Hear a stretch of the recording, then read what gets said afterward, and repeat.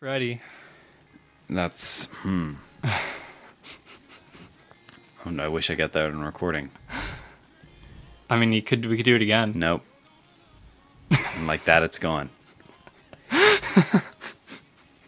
You're listening to the Lexington Absent Marxist Experience. Which one might say is short for what? Lame. There we go. We did a live show, and then We did not do a live show. We did a. Oh fuck. We. What world are you in? Can we just redo that? Go ahead. All right. You're listening to Lame, the Lexington Absent Marxist Experience. We did an on the table, and Quite a while ago. Quite a while ago, and wow, we have been gone. Yeah. To all those who came, it's great. It was fun. Nice to meet you.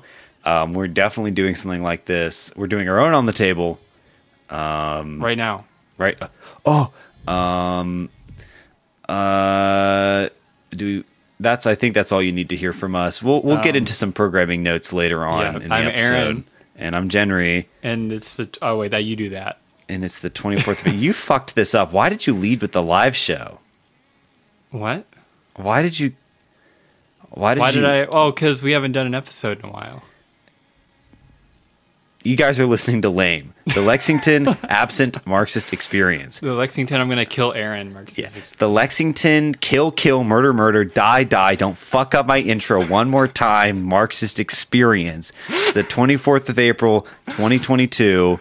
That's not true. It's the 27th of April. It's the what the fuck? It's the 27th of April, 2022. Jesus Christ. I'm Jenry. I'm Aaron. And it will be a miracle if you ever hear us. I mean, look, I was telling you this earlier, and I'm really relating to Tom Sexton right now, and I can't even have a cohesive thought. Okay. With allergies. That's true. The allergies are bad out here, folks. But this is a podcast where we talk about like the news or whatever. And I don't know if y'all can hear the radio is quite strong. I can never hear it really on the recordings when I'm listening, but man, I might have to take these here headphones out. They're torturing me. I can hear the lyrics too. It's really. It wouldn't be lame without. It wouldn't be lame without the Bull. 98.1 The Bull, which I hate to say. We're communists, and here's the news. Bill Gatton died. Talk about someone who doesn't have to deal with allergies anymore. Yeah, literally. Congrats to Bill Gatton on the death. Very envious. Yeah, hope you stay dead. Bill Gatton donated so much to this university that he got 2 buildings named after him, and for that... and a college. Yes, we should have publicly executed him for this one, but it did not happen. I don't know why he died or under what circumstances. He's just dead. Such it is. Other little bit of news. United Campus Workers Kentucky is hiring a full-time organizer, folks. I have no idea where you would go for more information. I guess there's a PDF. That's not helpful, Aaron. You gotta contact Zeke Perkins. Fuck this. Okay. You literally have to email him. Contact us. I have the PDF. I guess I'll send it to you. I don't. So stupid. Whatever. But if you want to be a full-time organizer, there you go. It's for you. You can work for us. And it can be fun. We'll work for the union, which I guess is us. I can't get into it. Chris Stapleton had a concert that changed the events landscape of Lexington irreparably for the rest of all time. I've never seen more people descending upon one spot in this town, and I look forward to just more nonstop traffic everywhere, constantly, always. Congrats to everyone that went, which was seemingly everyone. I think it was only seconded by the lame on the table. Yeah, it's true. Lame on the table was crazy. But that was, you couldn't notice the traffic impact. Everyone was just walking. Let's see. Oh, that was a funny headline. I don't know if I want to keep that one just for us. No, you can put it in there. Chris Stapleton concert results in greatest municipal mobilization since Stalingrad, which I thought was cute. UK healthcare just settled the lawsuit with its former CFO. I don't know if this is really the worker win that we were hoping for, because this guy made goo gaga money as the CFO. But there's some funny moments that I wanted to share from this thing. So he was hired in 2004 as the CFO, and apparently he was making $479,000 a year, which no one man should ever make. He was upset that because other people that are in his position at other institutions make $533,000. If you're making that much money, is it really that? Do you really notice the difference? But he raised this complaint to Human Resources, and then as soon as this happened, they reassigned his duties. And then when he made a complaint about this in February of 2022, he was a few months later fired without severance. So he filed suit, right, being the good doctor that he is, and he won stupid fucking money. He won $1.75 million, which is $1.5 million in monetary benefits, and then $25,000 for $250,000 for emotional distress. Can I get that much money for having to be alive right now? I know, literally. Let me see what else. This is what's interesting. Of course, they had Eli Capilouto testify during the trial. So Capilouto took the stand, which I love. And they did someone else. Whatever. Melgar says the money is not a big issue. Fuck you, fuck you, fuck you, fuck you. He said the important thing is that people can see retaliation is why I left UK. Aside from the fact the idea of Eli Capilouto at taking the stand is an idea that I would love to see happen. I also wanted to just use this to get into the mind of what it is like in the upper management of the University of Kentucky, which is about just as insane as it is on every other level of management. And these are the kind of psychos that we are going up and fighting against as a union. The guys that make stupid fucking money to do whatever. They can just go to court. Yes, they can just fund. They can easily just fund going to court. But whatever. Okay, next article I'm going to do. Yes, I'm going to do this one. This one was interesting. I've not read the full article. This came out on April 20th. What? Don't laugh at me. This is funny. What is funny? You didn't read the full article. Yeah. Well, I was like, I read most of it, and I was like, this is good enough to read on the podcast. Because, folks, if you haven't been able to figure out doing sitting down and doing this podcast is while it's one of the great privileges in my life, no one said it was easy for me. It ain't easy being January. It ain't fucking easy. Headline by Beth Musgrave: Why Lexington is considering rezoning part of Nicholasville Road that's mostly rental homes, which is a weird way to put it. The city of Lexington is considering sponsoring a zone change for a neighborhood around the Waller Avenue that is largely University of Kentucky student rental housing, which is part of that area is where the Jay Blanton was like, we should bulldoze this for our cancer ward, and then y'all can go live in the hub. That bitch. We're gonna hear from him later on in the article, actually. If not here, in a different article.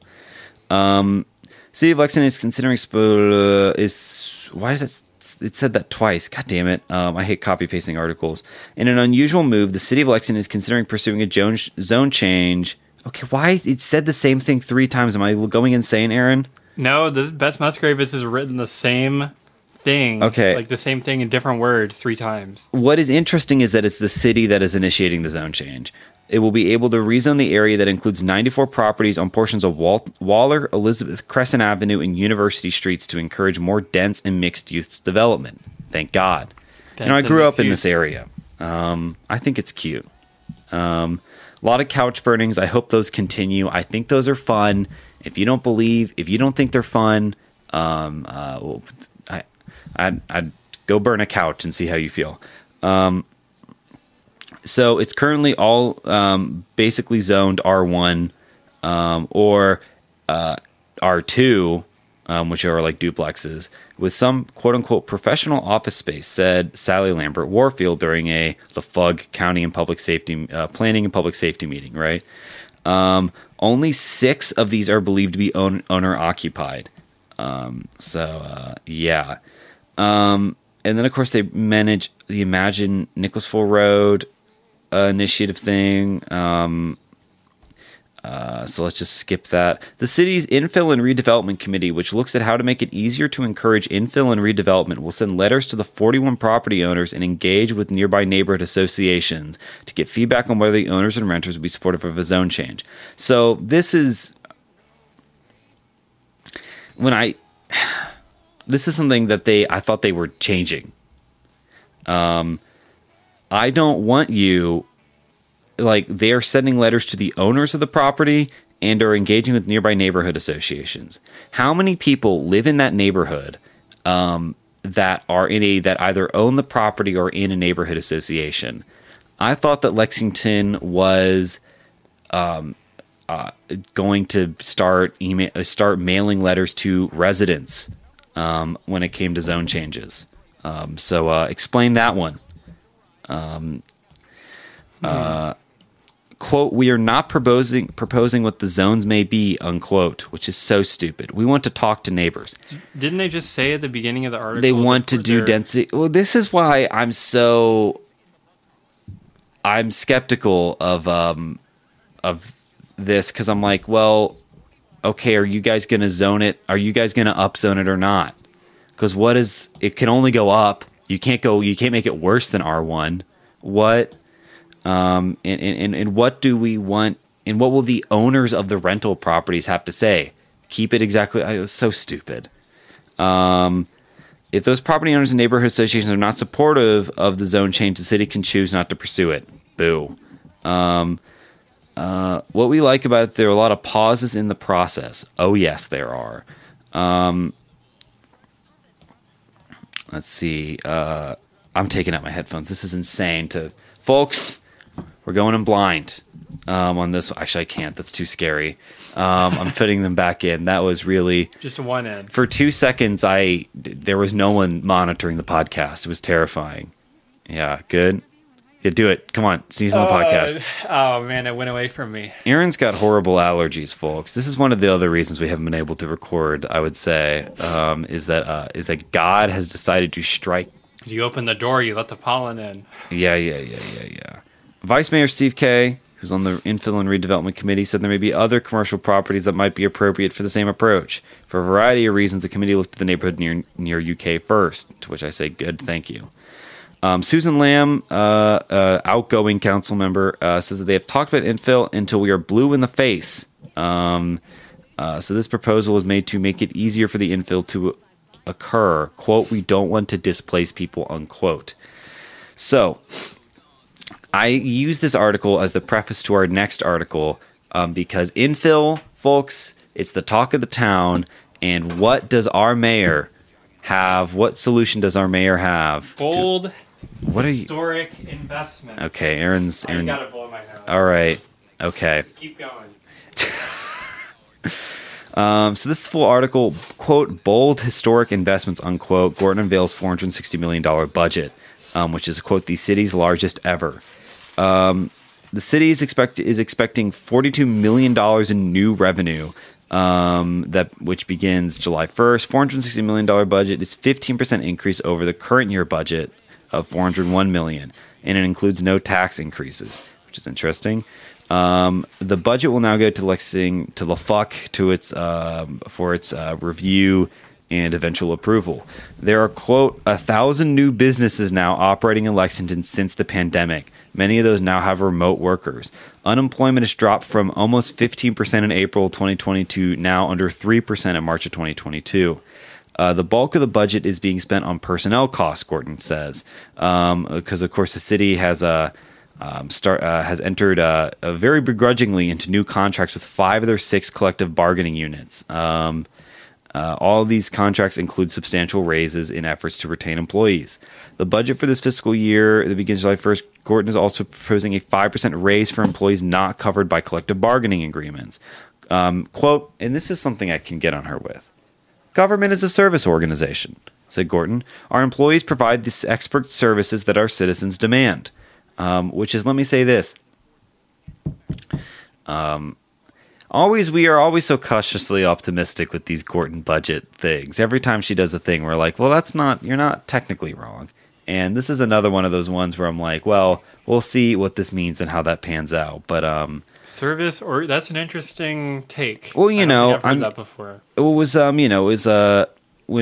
they shut down recycling, she was like recycling is a service that Gorton is at least making some allusions to a social contract that the government has between it and its people, where people expect the government to do things, which is not what I would say most politics now, like especially in the federal government. There is no expectation that the government will do literally anything for you.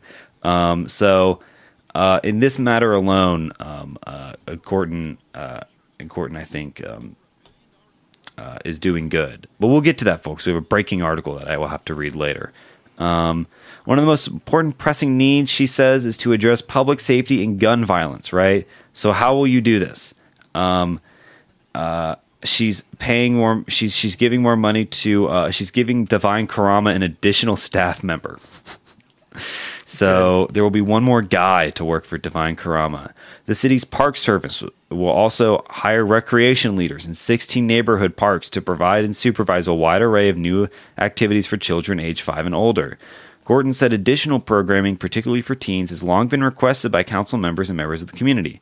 It's too early to assess the full impact of One Lexington. Our violent crime numbers are leveling off. Oh.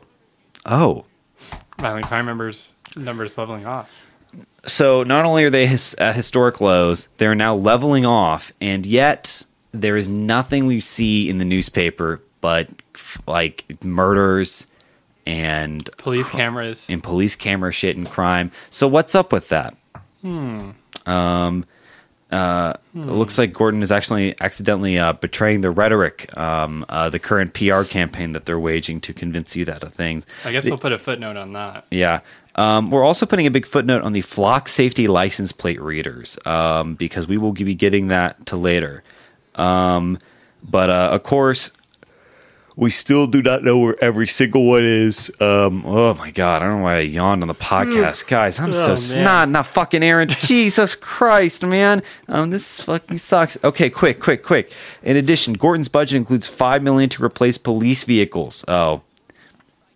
$6.1 million to replace fire equipment. $2 million for affordable housing. All right, hit the brakes. It never go. To my knowledge, and this is something I really got to just ask the Civic Lex guys, because they, I'm tired of doing the real work. I'm sure that one of those people just know what the fuck does Linda Gorton mean when she says affordable housing, right? Like. Because we have now $12 million towards this, right? And I am all for the idea of affordable housing, but what does affordable housing mean? Because if affordable housing means housing that is directly related to the median income of a neighborhood or whatever, I'm still screwed. We're going to make housing more affordable for remote workers. Yes, God, don't even say that to me, Aaron. We want Lexington to become an attractive city for people coming all over the country. Yes, to work remotely. I'm sure a perfect world for every like neoliberal mayor is like a city that is full of remote workers. Every single guy in that town is alienated from his labor in a like comically obvious way. And the city becomes transformed into just a little playpen when you leave your laptop. If you come into Lexington to remote work, we'll give you a $5,000 housing stipend. Wow. And you put it towards your rent or whatever you need to help improve your life. Yeah, Jesus, man. Anyway, say, fuck, I'm not even tired. What the fuck? I'm wide awake, guys. I'm just yawning. Since 2014, the city's affordable housing program has created or preserved almost 3,000 units of affordable housing. In addition, Gordon's budget includes $1 million for the Lexington Neighborhood Investment Fund, a zero-interest loan program that will help nonprofits take a blighted, dilapidated property and turn it into affordable housing. Giant fucking asterisks on transforming blighted and dilapidated properties into affordable housing, right? That sounds like... What I'm hearing is, even though you're calling it affordable housing, folks, what I'm hearing is gentrification. Gentrification. Now, let me say this. I don't want to believe that, but it's true. I think this such is the way or whatever. I don't know. One of these days, we got to do a whole lame episode dedicated to what affordable housing actually looks like in deep detail on this podcast, because we talk about it a lot, right? We talk about how we cannot afford housing a lot on this podcast. A program that helps low-income homeowners fix code violations also receives $200,000 from ARPA money. It's been a long time on the podcast since we've said ARPA, almost a whole month. Wow. I know. In addition, the city is, of course, receiving $260,000 to buy a mobile food truck with refrigeration service.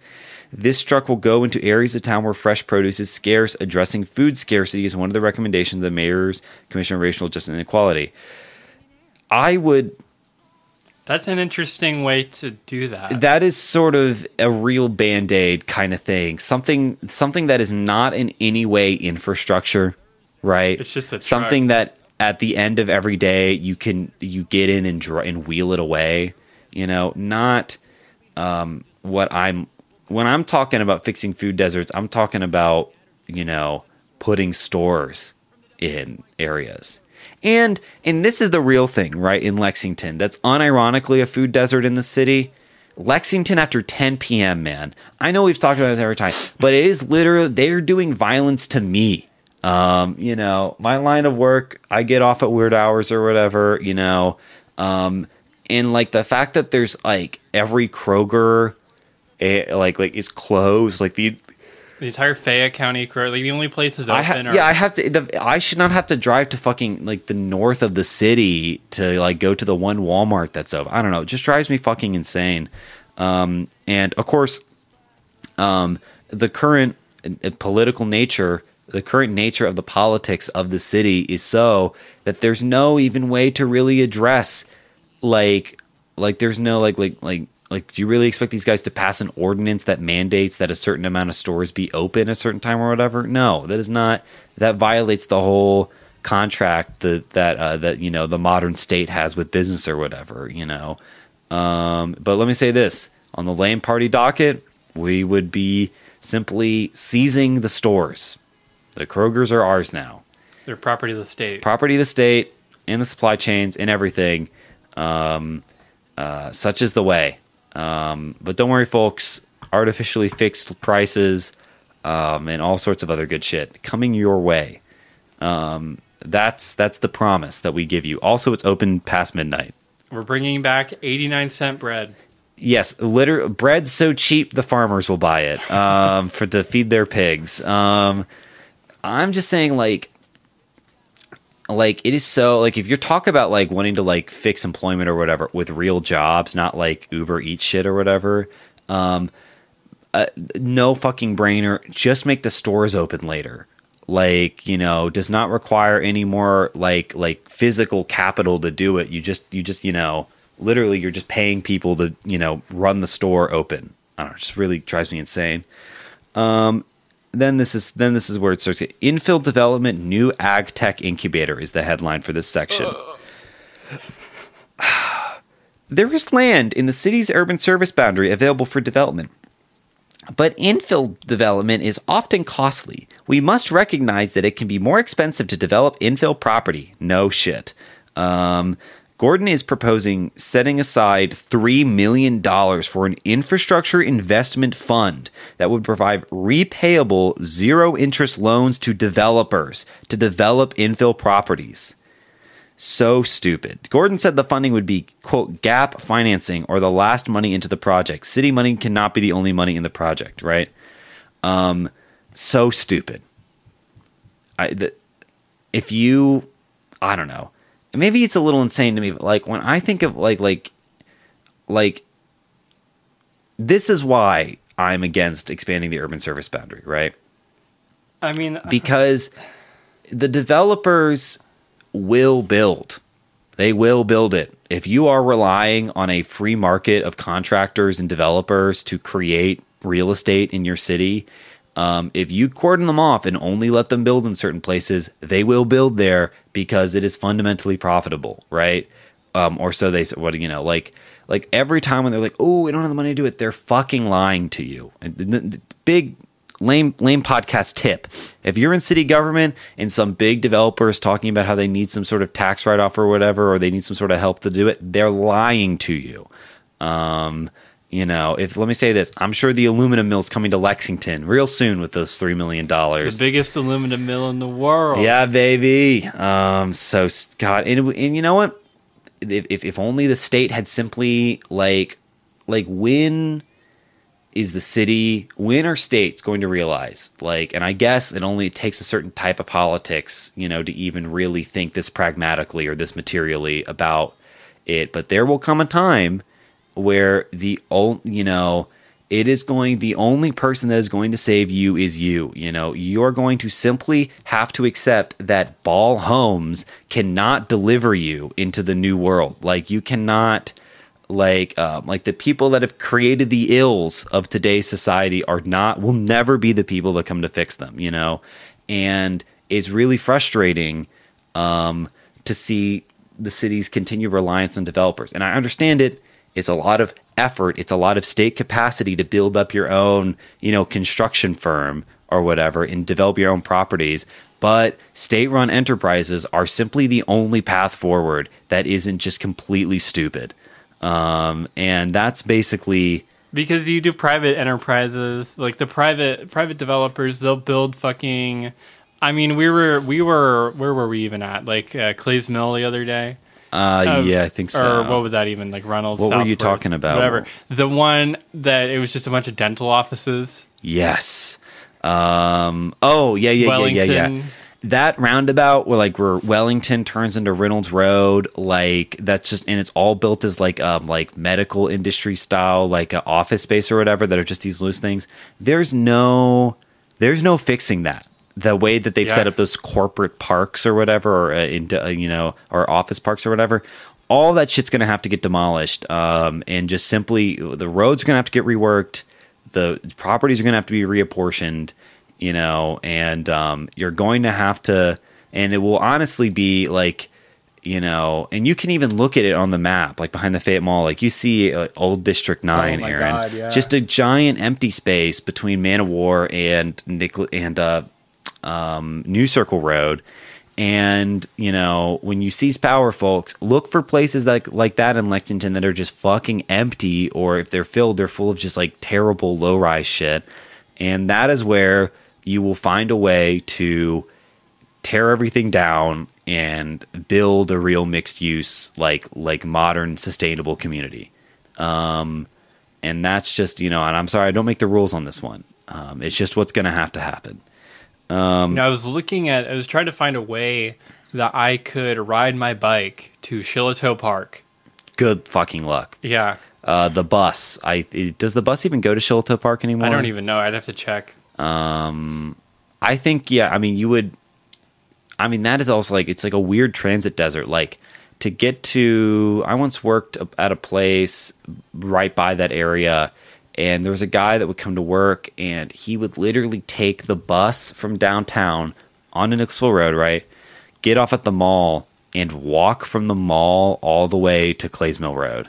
because Whoa. there was simply there's no bus on Clays Mill, I just horrible shit. Anyway, and this is where me and Linda Gorton You and disagree. Linda. And you know what? It's so funny because I would consider the city developing its own real estate to be a excellent service. But I guess that's just me. It's a service to a point. A service to a certain kind of service. The building community and developers have pushed the city to make its permitting more easy. So they've done this. They put it in a quote one-stop shop to find to get all your permits or whatever, which I can appreciate. There's a lot of bullshit red tape in the United States, and I appreciate this. I don't like that they're pitching and being like, look, we're helping the developers.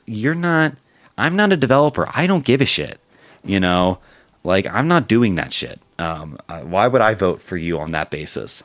Gordon is proposing $1 million for a bluegrass ag tech development corporation. Yeah, that $1 million will go to startup costs for a new program that will be a partnership between Take a Shot, Ryan Quarles, Nancy Cox, who's the dean of the College of Ag, Food and Environment, and Alltech president Mark Lyons. So the trifecta of fucking evil. I'm kidding. Nancy Cox is nice. I've met her.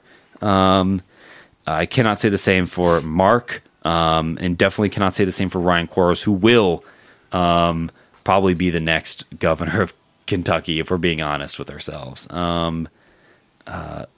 Future Governor Ryan Quarles, who will not have any power because it'll be fine. He'll be everything that they're doing will be rubber stamped. Anyways, Okay. He will be. Well, that's the thing. Of course, as soon as they get a Republican back in, I'm sure it's gonna be like, oh, we got to bring the power back to the governorship. I don't know. Maybe not, because the governorship is too. It's difficult to gerrymander the votes for governor because it's a simple statewide poll. There's no districts to fuck around with. Anyway, $13 million for paving, which is slightly less than the $14.9 million for last year. $100,000 for the neighborhood traffic management program. Asterisks on that. Very curious to see what traffic management counts as. $5 million for a federal grant to match to fix problems on High and Manchester streets near Rupp Arena, which I will not be. I am dead naming the Central Bank Center. $1.3 million for widening the intersection at Mason Healy at Versailles Road. Bullshit. You do not want this. $200,000 for better transportation services for city services. The translation. Oh my god, sorry, I totally. But this is exciting. New city service, including a web app that translates all city government's labor into 96 languages. Is Swahili in there? Aaron, stop it. They're sensitive about that. $3.8 million for grants to social service agencies, an increase of $200,000 from this current year. $750,000 to replace. Take a shot. Oh my god! Aging golf carts at Kearney Hills, Lakeside, Picadome, and Tate's Creek. Hey, talk about another excellent place to just bulldoze and go and fix that. We had way too many golf courses in this town. Your golf course is getting seized, literally turned into a farm, expropriated, free real estate. Yeah, big farms. We're gonna do some kolkhozes out there. Very exciting times ahead of us. Yeah. 12 new and expanded positions, including a traffic engineer manager, 2 new Global Lex employees, Civic Lex's evil alter ego, to focus on outreach to minority communities. They will be using some one-time money for capital projects. One-time money to balance the budget. Yeah, it's very confusing how they wrote it. They're doubling. No, she's restoring the $600,000 annual contribution to the rainy day fund that they will never use, which we will be using when we expropriate all the thing. But because here's the thing, folks, about the history of expropriating wealth from the bourgeois, right? Especially in all these Central American countries that did land reform. What's so funny about it is that everyone whose land is taken is given the stated value of their property. They are compensated by the state for it. you know. Famously in Nicaragua, when they, the United Fruit Company was so upset because when they expropriated the United Fruit Company, they were given the value that the United Fruit Company told Chiquita told Nicaragua it was worth, which was intentionally low to get to be in a lower tax bracket, which is very funny. So that's what you get. Here's something that is bullshit. $1.5 million for 2 pieces of art. First, a memorial to commemorate our COVID-19 victims. Yeah, that sounded insane. To date, there are 597 deaths. The memorial will be on the Town Branch Common Trails at the corner of Main, Midland, and Vine, right? In the second, will commemorate the 250th anniversary of the founding of Lexington, which is a arbitrary date. Why? Don't bother. We are, quote, and here's the episode title. "We're older than the Declaration of Independence," said Gorton. This is good.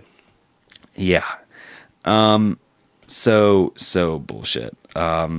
Anyway, breaking news article that I want to read, and then I'll probably have to yield my time because we're pretty deep into it. But this one's totally worth it. And this is where we're going to bring back up the flock safety cameras. Beth Musgrave, April 7th, 2022, 3:11 p.m. Should Lexington use flock cameras to catch criminals? Mayoral candidates weigh in. So there was a mayoral form that we totally missed. And that's on us, folks. 3 candidates vying for Lexington's top job. Yeah, sad that William Wallace is not there. Everyone be sure to vote William Wallace. Is it William or Adrian?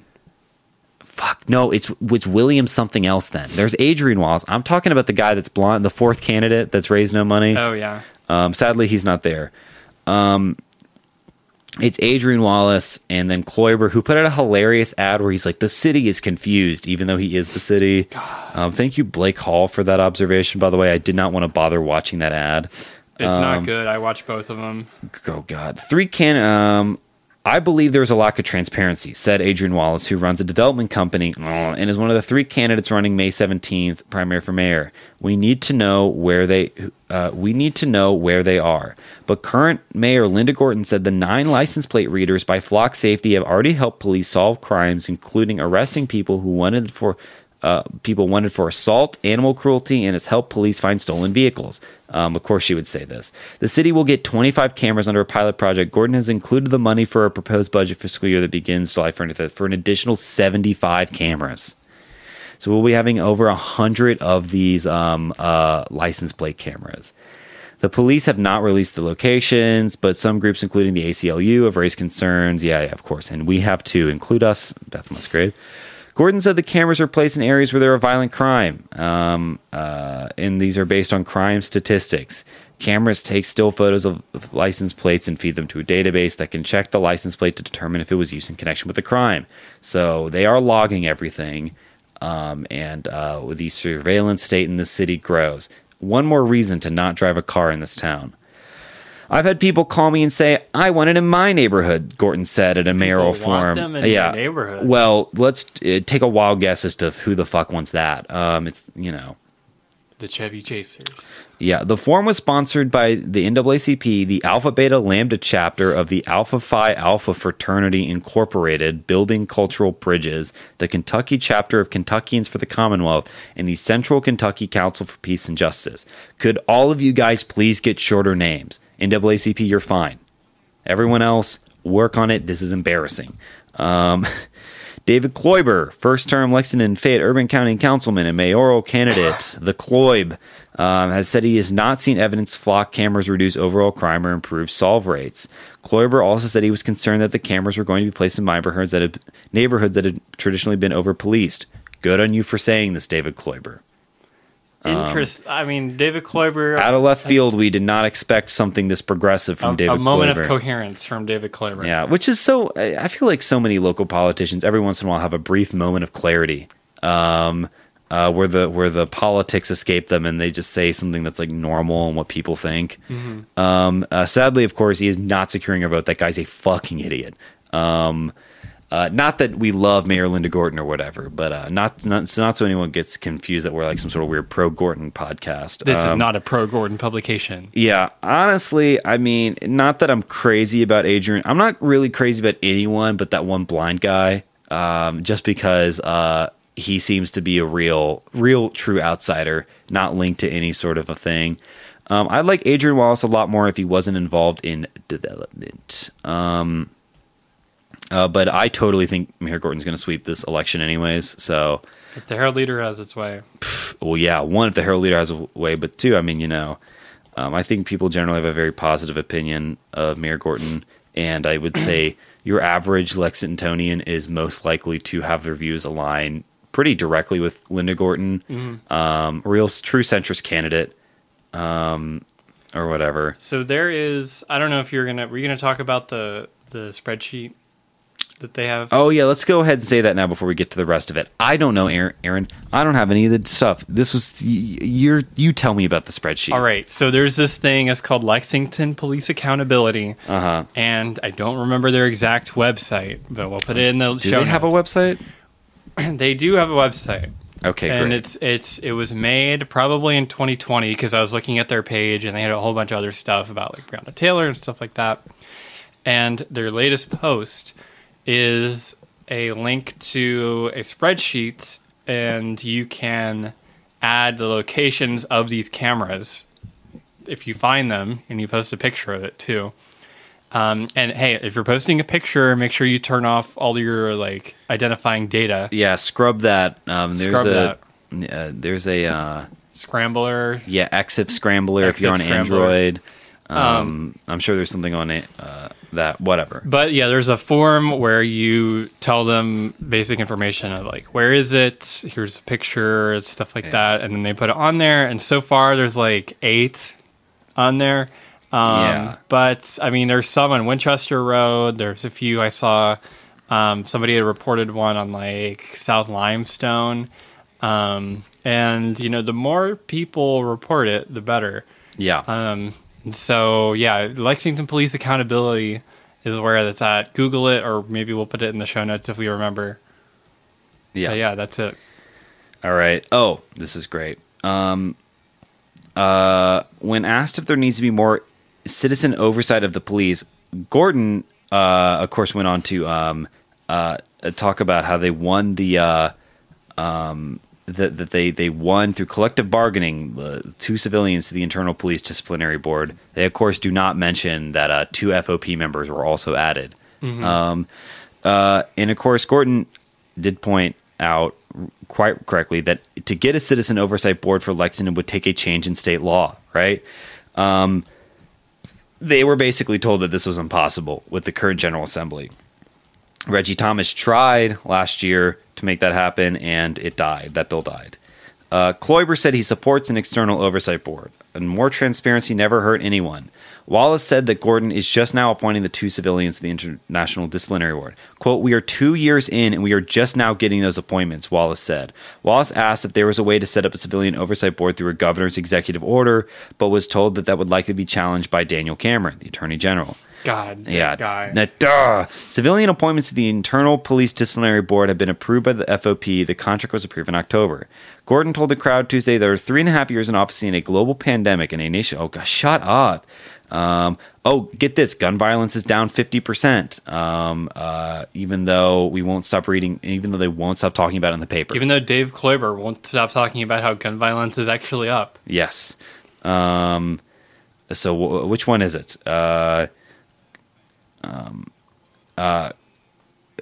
Kloiber is, of course, lying when he says, quote, "I feel like I could give Lexington some bright new leadership."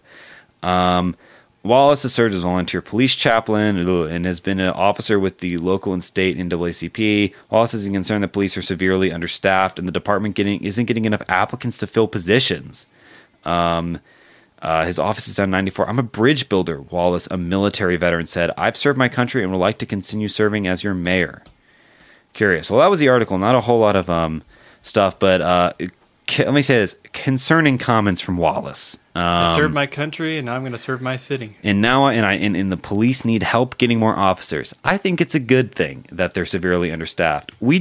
I didn't include in this episode, but there's a series of articles talking about how the Department of Corrections is just continuing on its downhill slide. And then, like a few days after that article, like 2 different people died in county jail. So Real bad place. You do not want to go there. It looks like we're going to have radical abolition because we will not be able to simply keep running the department. And let's see, I don't have time for anything else. Sadly, I'm going to have to give it to Aaron. But first, I yield my time. You all are listening to the middle of Lame, the Lexington Absent Marxist Experience. There's a big event happening. Well, I don't know if it's big, but there's an event happening this weekend at Shiloh Park from 11 to 4.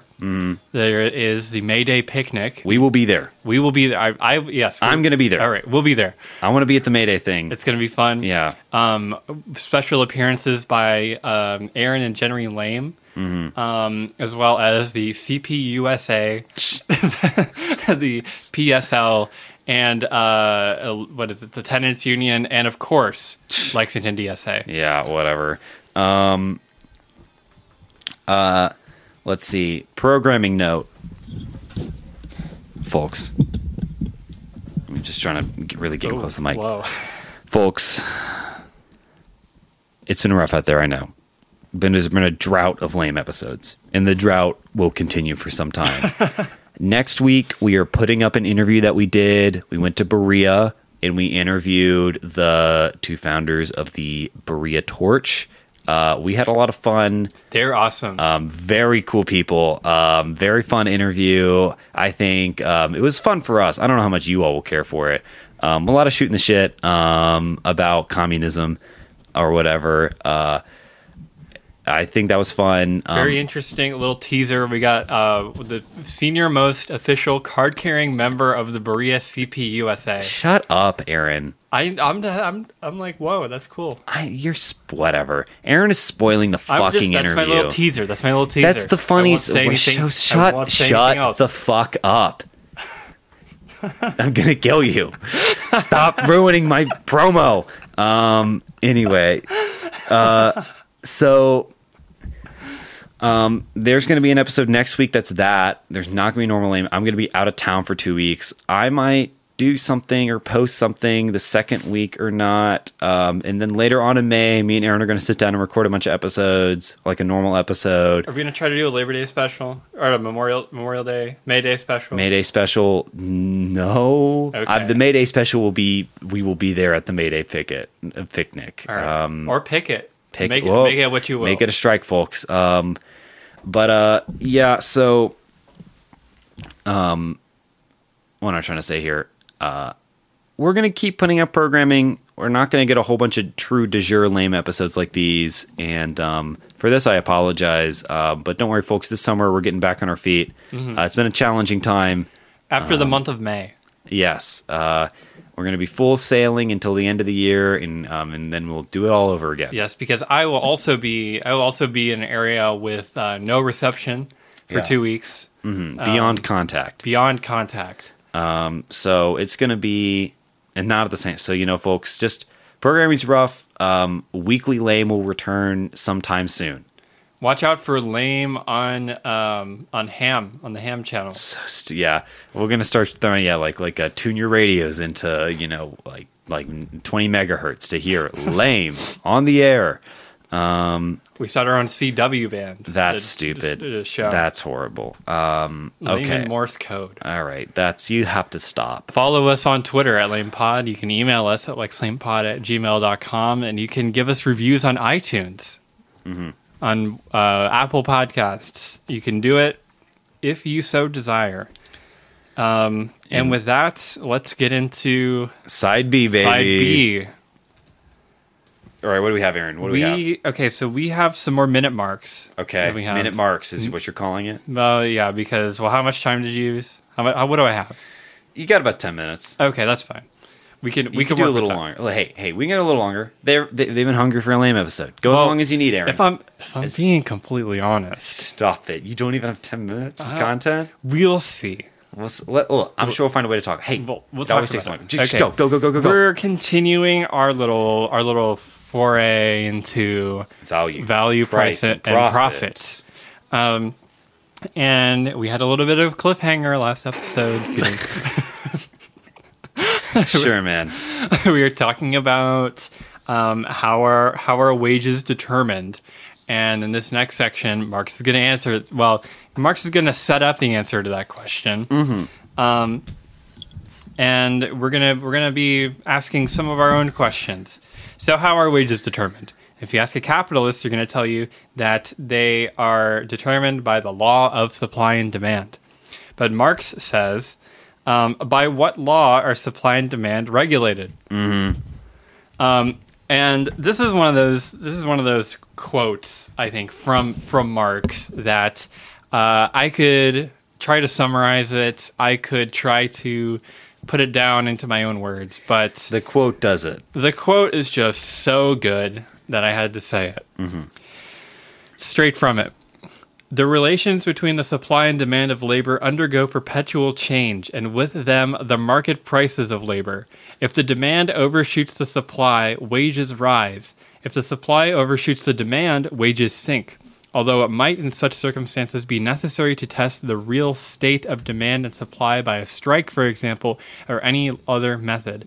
But if you accept supply and demand as the law regulating wages, it would be as childish as useless to declaim against a rise of wages, because according to the supreme law you appeal to, the periodical rise of wages is quite as necessary and legitimate as a periodical fall of wages.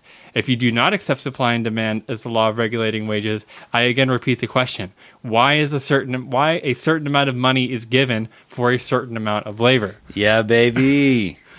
So supply and demand regulate small fluctuations in market prices, but how exactly are wages determined? This has been the whole question we've been asking for the entire book. Yes. Capitalists will hear Marx's little response and say, well, the prices of commodities are determined or regulated by wages. To which, they'll say, okay, well, like a high value commodity, you get high value wages, right? If you're making, computer chips, you get a big wage because you got a high value commodity. But that's not really the case in a lot of places. This is true. Coal miners Yes. produce a high value commodity, but they receive low wages. If you work in Georgetown, you are in the Toyota plant, you're producing a high value commodity, and relatively speaking, you're making lower wages. Or in the inverse, you work at a bullshit office job at the University of Kentucky, and you make the value of a house every year. Yes, inverse, you are, I don't know, hypothetically, the chief financial officer of UK healthcare. Doing bullshit work. Right. And then another example is farmers. They produce a low value commodity, but in a lot of cases they make, it depends on where you are, but higher wages. Curious. Yeah. So where even was I? Oh, yes. So now we have to talk about surplus value. Someone is calling us during our own show. My mom is calling. Sorry, Aaron's mom. Yeah, that's okay. And then that signal thing is just going to keep going in the background. But great. Just keep. Yeah, let's take we're it almost home, done here. So suppose you have a job that pays you $15 an hour. This is little Marx's little mind palace that I've updated to the 21st century. For groceries, etc., you need to work 2 hours to pay it. Okay, so you get $30. We're going to pretend taxes don't exist. Yes. The price to sustain your labor power is then $30 a day. So you have to pay for rent, cost of living, etc. If you were selling your labor at value to the capitalist, they would make no money. All of the surplus you make with your labor would go to you. Yes. Because you would only have to work $30 to be able to replace your labor. By buying labor power of a worker gives the capitalists the right to do whatever they please with it, just as they can do whatever they please with the machines, tools, etc. that they buy for their business. Therefore, the value of labor is determined by how much labor is needed to sustain it, how much you need for food, for rent, for healthcare, etc. The use of it is limited by physically how much a worker can work in a given time. For your job to reproduce your wage, you must reproduce $30 of value per day. Yeah. However, the capitalist has control of your labor for the entire day and can make you work 8 hours instead of 2, which is kind of a bummer. So those extra 6 hours are surplus labor. Yeah. In it, you make surplus produce and surplus value. So if you're at a factory, you're making surplus produce, and if you're also making surplus value, regardless of what job you're working. Because you sold your labor power to the capitalist, the value generated by your labor is owned by the capitalist. Instead of working to produce $30 of value to your product, you're working to produce $120 of value to whatever you're producing. The capitalist can then choose what to do with the other $90 of surplus value you generated, but at the end of the day, it's them deciding what to do with it. It's not the laborer, because it's their surplus value. So the rate of surplus value depends on how much time is necessary for the labor to generate enough value to survive, and how much extra time they work to produce surplus value. Yeah. Which next time we'll talk about the value of labor. Wow. Speedrunning Marx over here. Speedrunning Marx over here. Do you have any thoughts on that? Not on that, but he's right. It is very, there's the classic, well, you can't pay the worker all the surplus value, then there wouldn't be any incentive for the capitalists to run the factory. Yes, that's what we're getting at. Yeah, that's the whole point. They shouldn't be doing it. I don't know.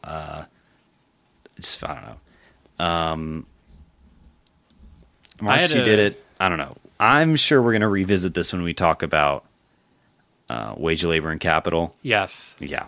Because there's a whole graphic that, and once that comes to it, I'll post it. But great. There's a whole graphic I came to it, which is, it dissects how your wage is actually made up of.